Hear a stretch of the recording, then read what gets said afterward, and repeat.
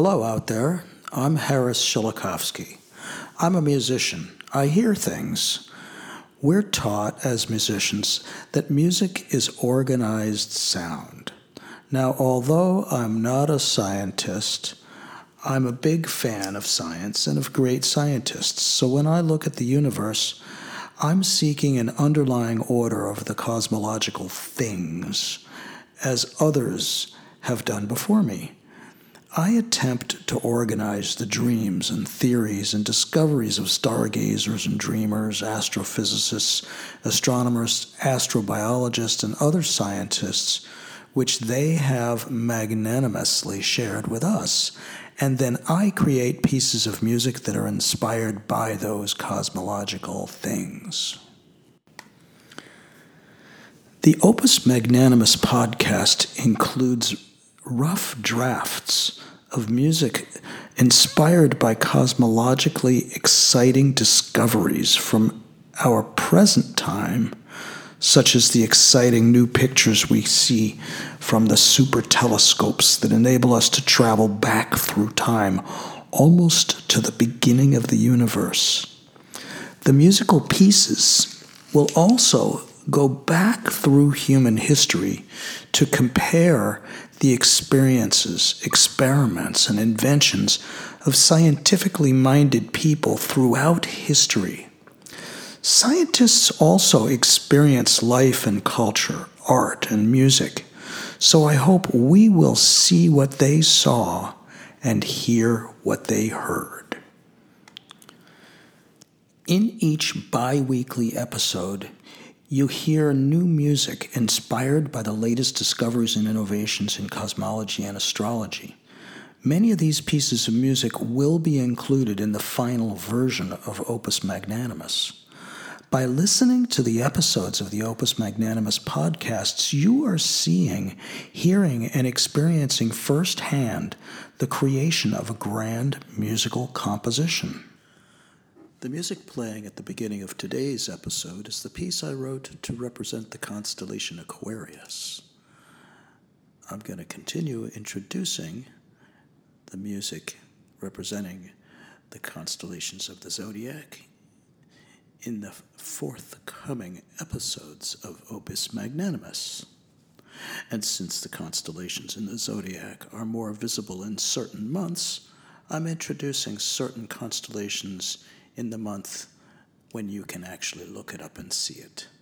You'll see the link to the guide to monthly constellations below this podcast.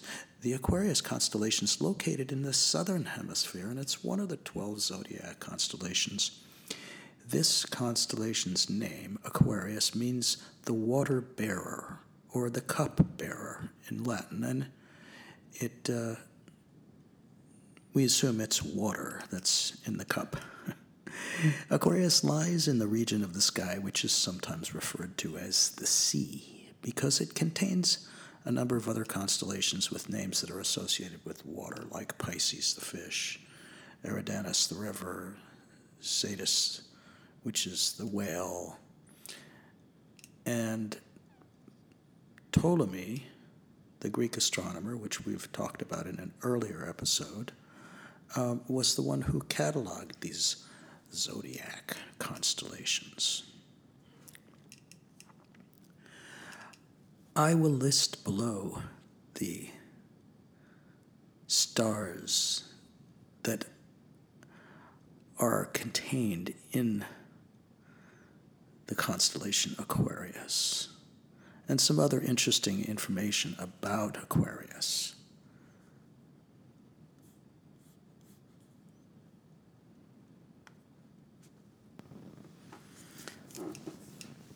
So here's a little bit of the mythology of the constellation Aquarius, which, by the way, is the 11th zodiacal sign, and this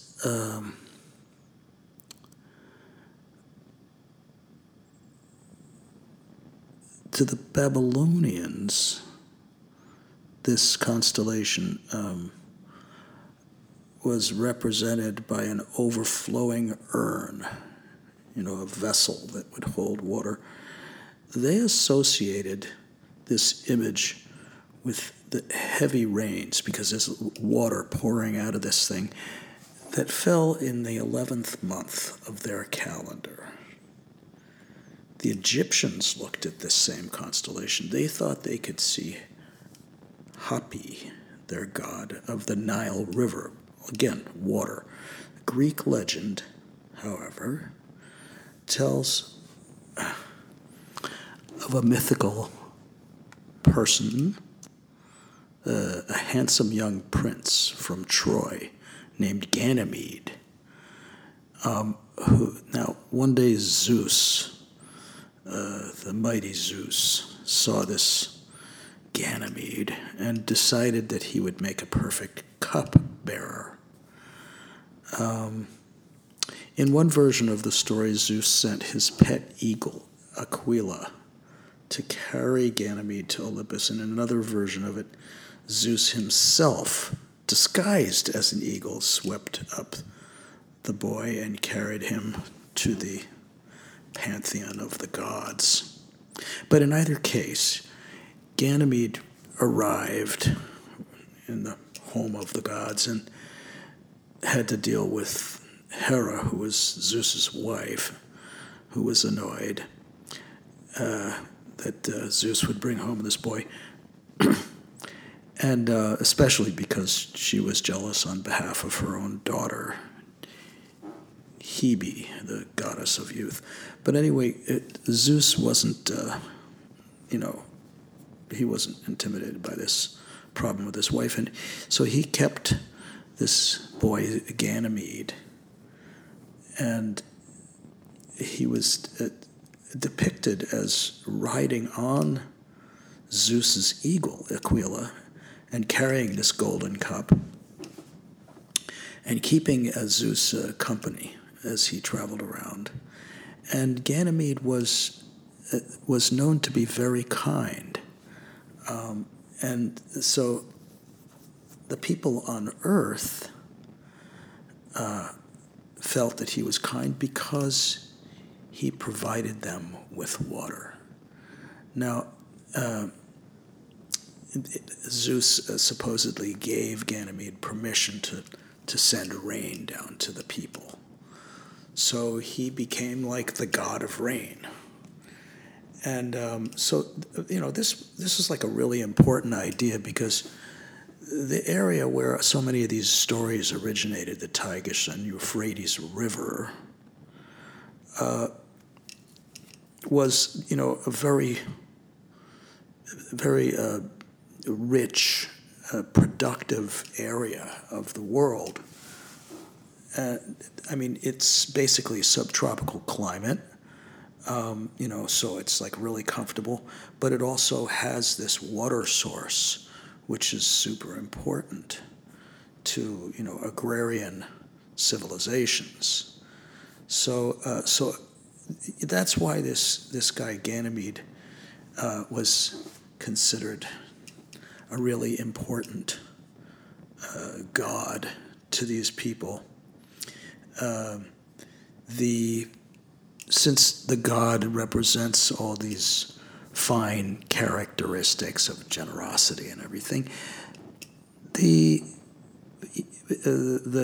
people who associate zodiacal signs with human characteristics say that an Aquarian, a person born under this sign, would be very humanitarian, very social, very confident, very intellectually gifted, maybe a little detached and independent, very loyal person, a leader, very spontaneous and unique, and perhaps unpredictable or rebellious, but open-minded. So, Aquarians are, really looked up to in the world of astrology, which I must remind you once again, as you know, this is not science, but it shows where people's thinking goes about what develops in people's thinking. So the constellation has 11 named stars. These stars are approved by the International Astronomical Union, and the stars are called Albali, Ancha, Bosona, Bunda, Lion Rock, Marohu, Sadachbia, Sadal Melek, Sadal Sud, Situlu, and Skat. And then there were also a considerable number of stars. There are a lot of stars that don't have, these given names. They just have a numbering system. And you can read about all these things. I'll list all that nice information for you. Many of the stars that are in this constellation, it's notable to note that there are a lot of exoplanets that have been identified already in the systems of the stars that are in Aquarius. So, all right. In today's episode, gravitational waves will move us and inspire some heavy music, as we're going to look at the work of LIGO, the Laser Interferometer Gravitational Wave Observatory. According to the folks at LIGO over at Caltech, gravitational waves are ripples in space-time, and they are caused by incredibly powerful, violent, and as they say, energetic processes in the universe.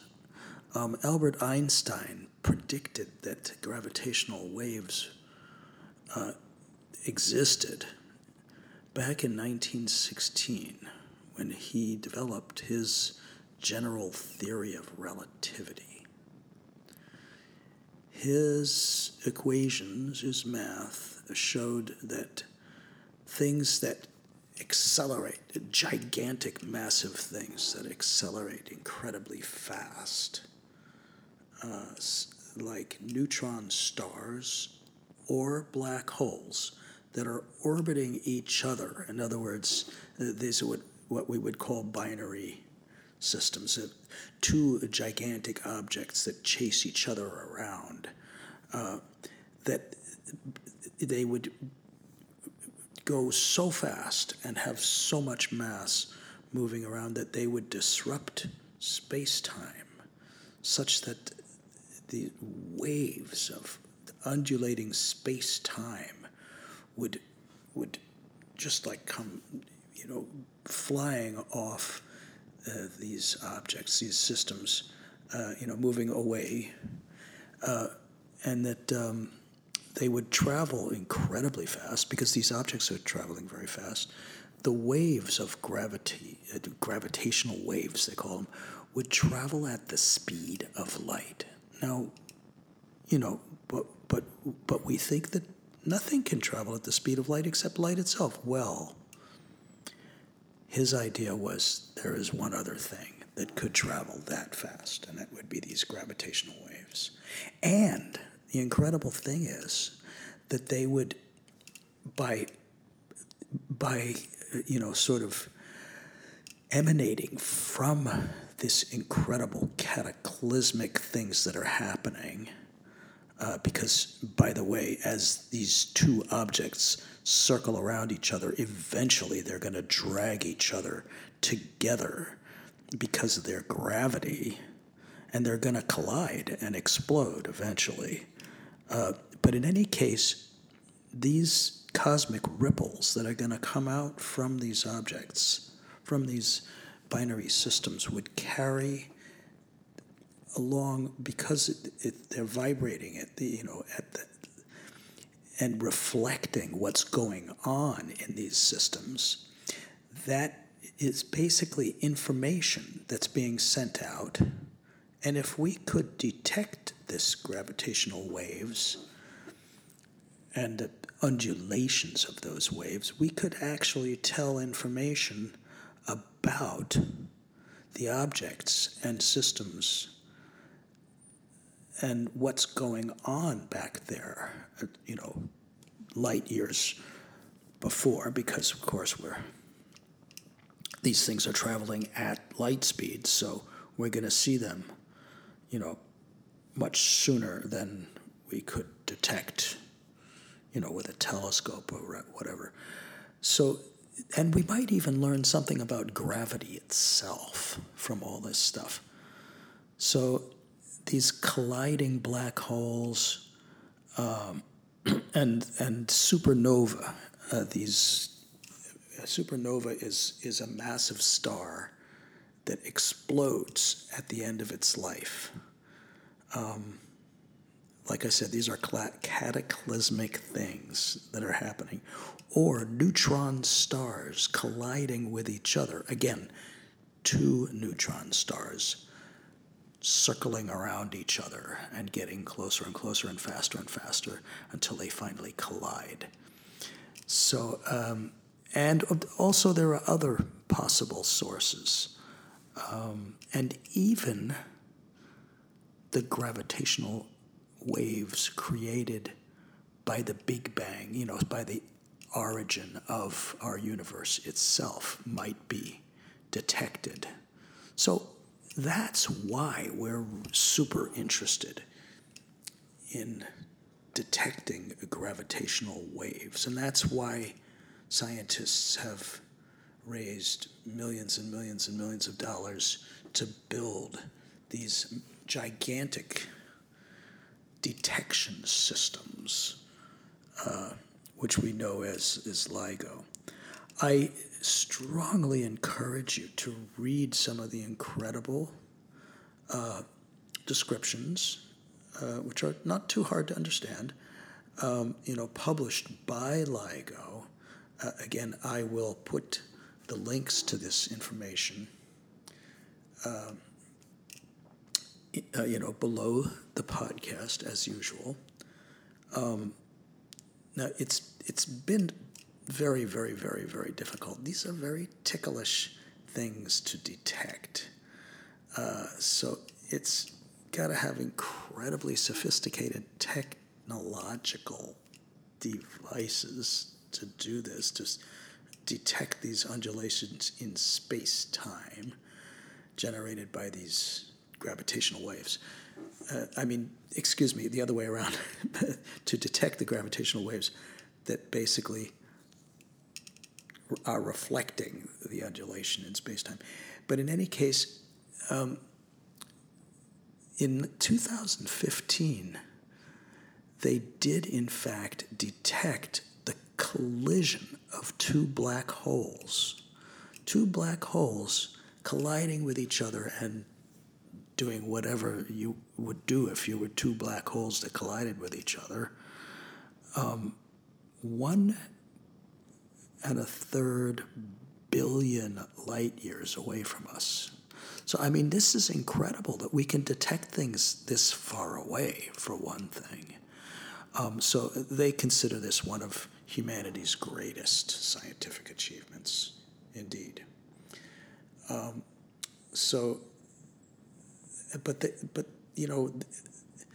These waves get much smaller as they travel farther and farther, so they become incredibly difficult to detect. So the fact that they've been able to is a major accomplishment. So like we said, there are two of the main things that they're trying to detect are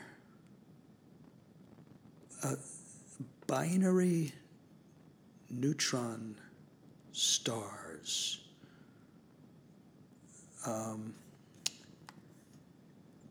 and also binary black holes. Like we said, two black holes basically orbiting around each other that eventually collide. And a binary neutron star, which really is two neutron stars going around each other. I've written some music inspired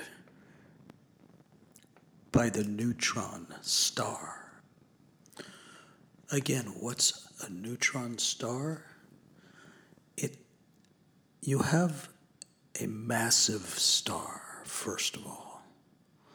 Some of the largest stars in the universe. And then you have a supernova explosion of that star. Now, that explosion is combined with gravitational collapse. So after it, as it's exploding, just after it explodes, the gravity starts pulling all the stuff that flew off of the exploding star, pulling it back into a central area.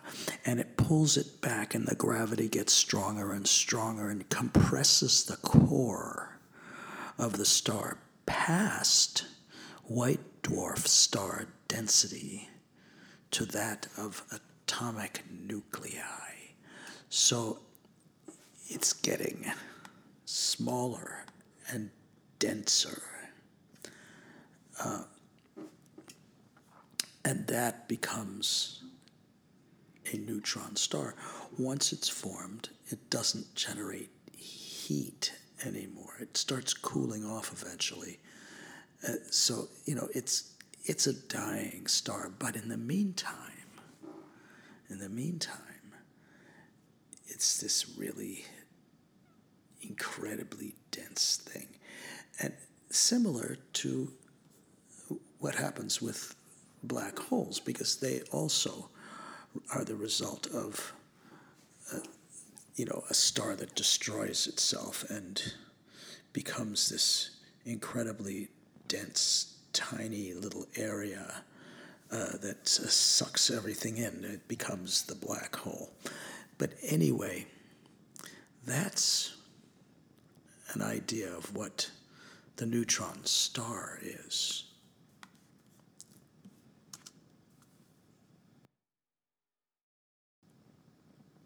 So if you listen at the beginning of the music, I tried to represent the sensation of a giant, massive star. After it cycles and turns and shows itself for a period of time, you hear an explosion, and that represents the explosion of the massive star, the supernova that we talked about, and then it starts drawing in on itself with the gravitation that pulls it in towards itself.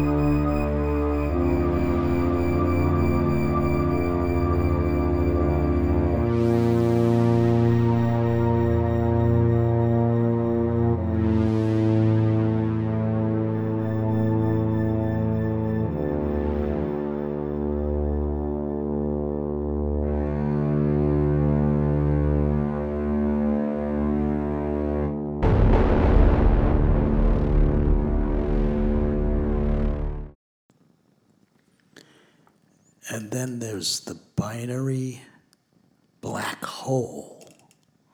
Two black holes orbiting ferociously around each other, closer and closer and faster until they eat each other up.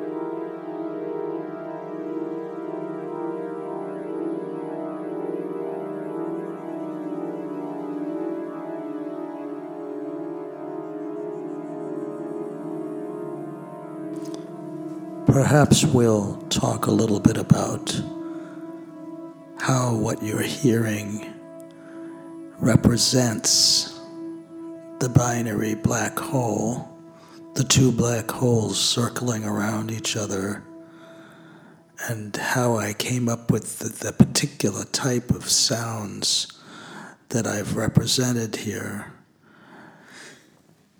because it might not sound like what you thought a black hole would sound like.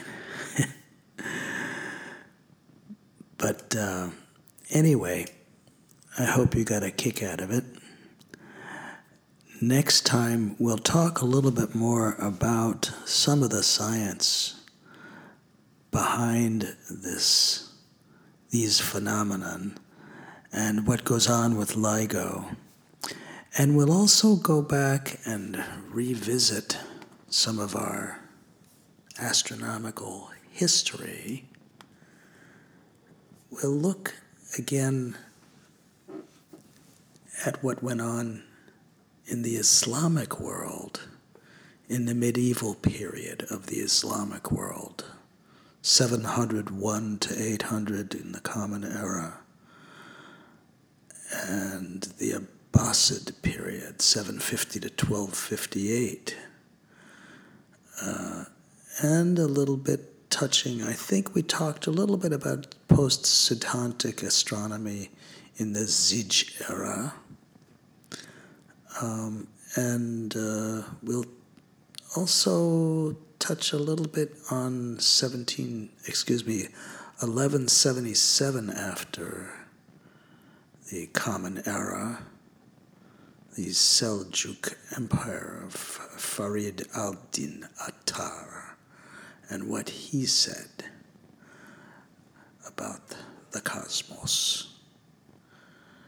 Sorry this episode was a little late. I was on vacation. And I'm hoping that you will excuse the brevity of this episode. But we'll get back to our usual ridiculously long episodes in a little less than 2 weeks. And again, we'll visit the next constellation in the zodiac.